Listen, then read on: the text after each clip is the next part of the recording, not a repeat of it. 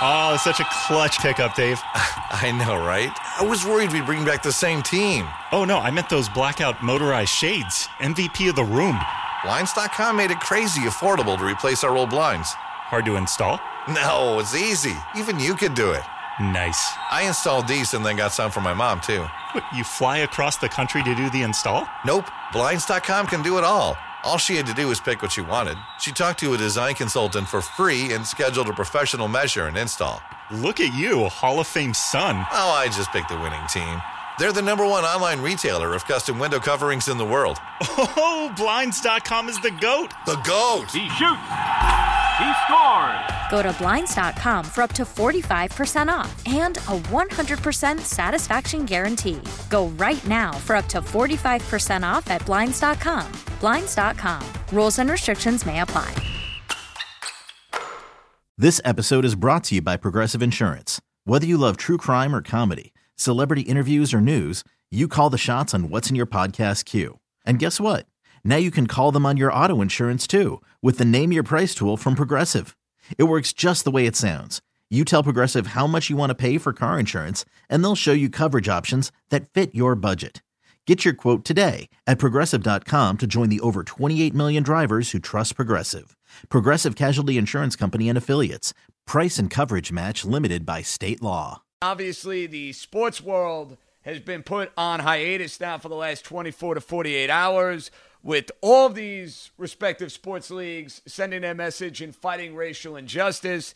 The NHL joins the party, but you have all that going on. You have the Islanders getting ready for Game 3. I guess it's going to be on Saturday.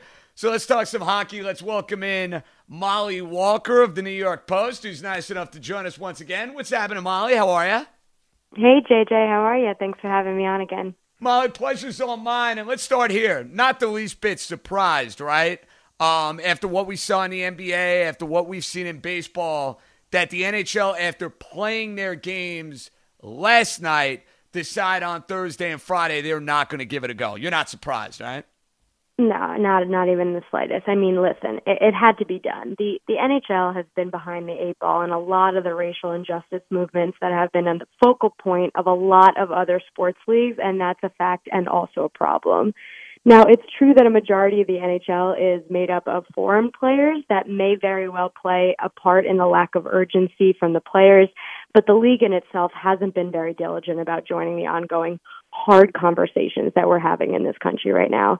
And after the NBA and WNBA and select MLB teams, MLS, Naomi Osaka, pulling out of the tournament, canceling their games last night, and the NHL didn't really even make a peep about it until the Islanders and Flyers were bombarded with questions on it after the game, which I also didn't really think was that fair because all the other cancellations, happened while they were on the ice, although I'm not saying that would have prompted them to do something considering the other teams still play, but it wasn't until that the league decided to hold that moment of silence before the Lightning Bruins game, and then nothing happened before the Avs Stars game.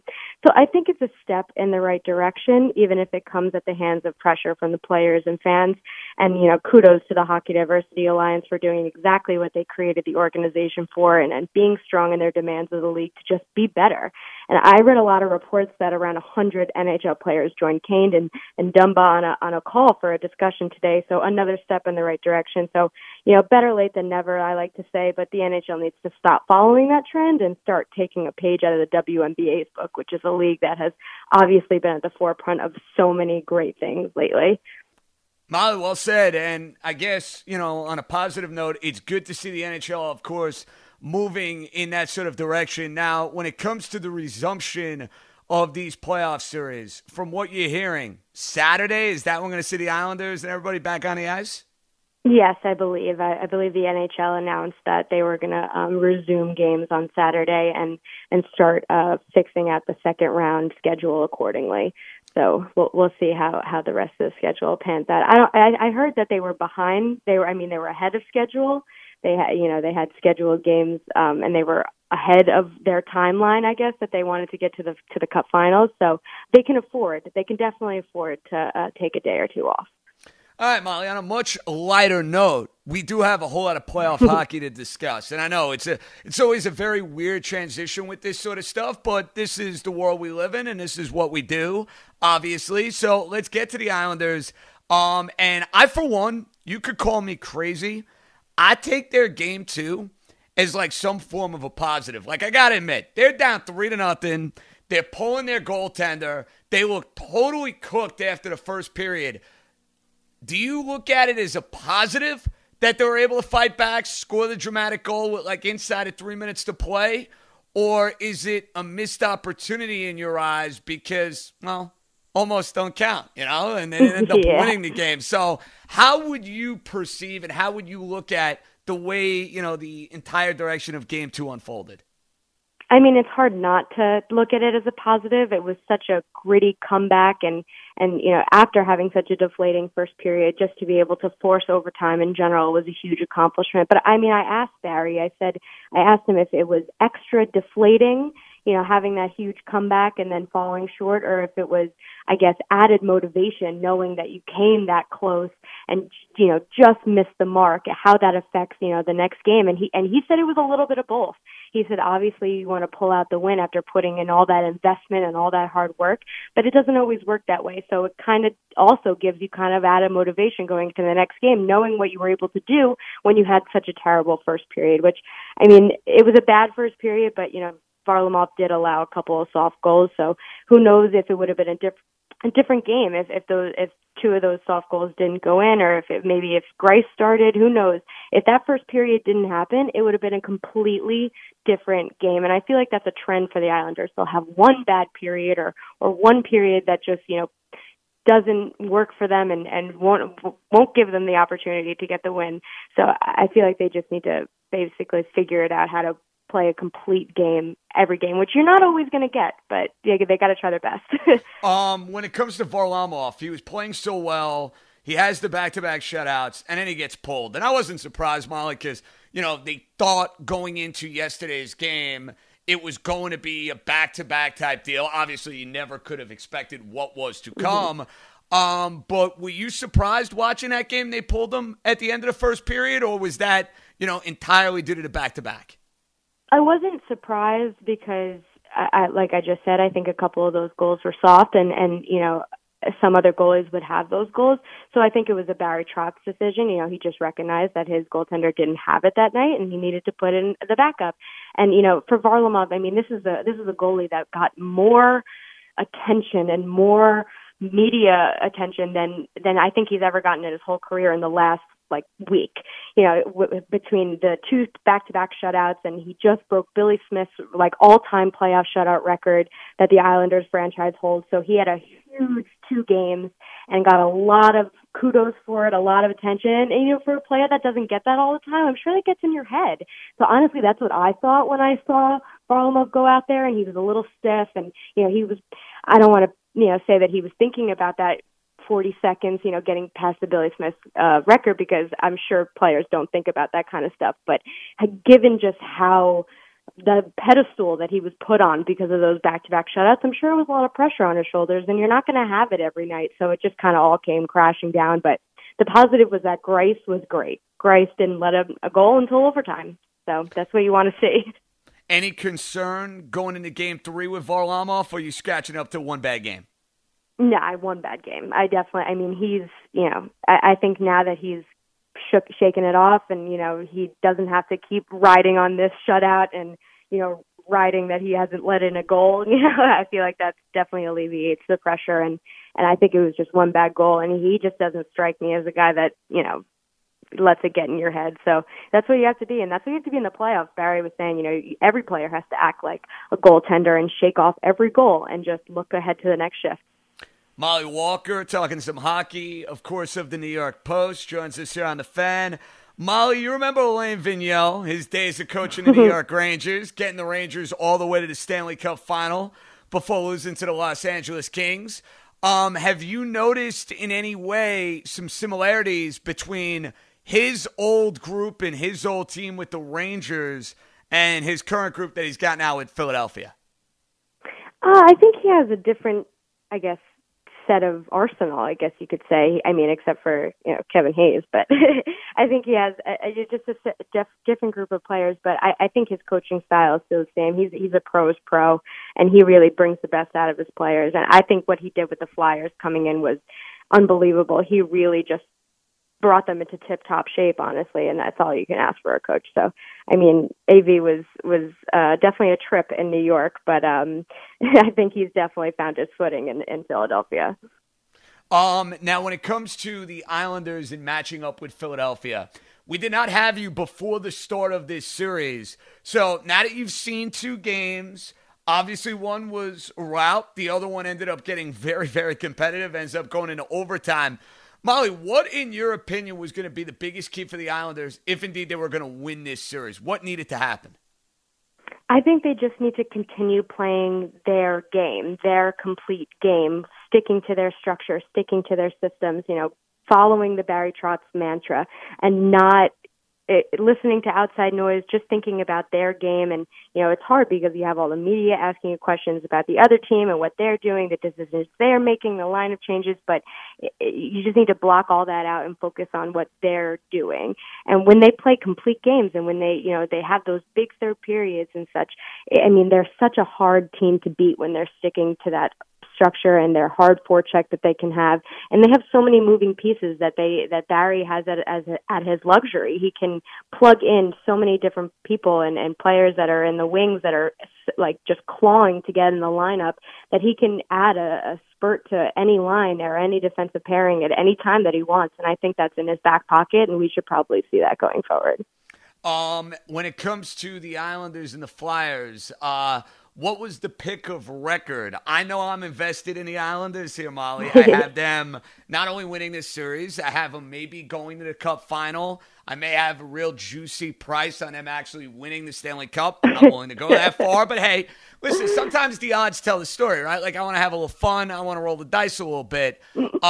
This series, at least. I don't need you to look that far down the road and that far down the line. Did you like them to beat? Yeah, listen, I know. But I still am putting you on the spot here somewhat. Do you like the Islanders to win this series? I do. When I thought about it before when I made my predictions, I think the Islanders are going to take this in 6.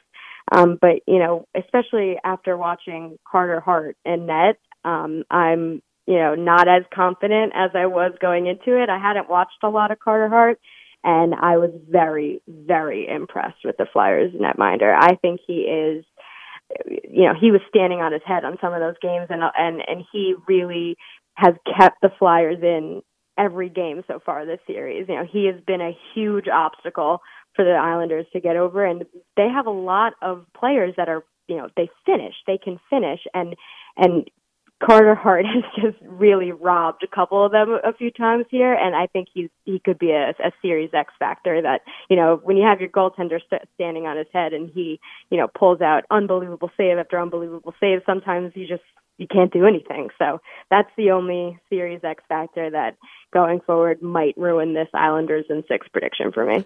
So basically what you're telling me is this: Carter Hart doing his thing and killing it for the Flyers is the only way you would see, a Flyer series victory. Is that accurate? I want to make sure I'm getting those words down pat. Yeah, I would say so.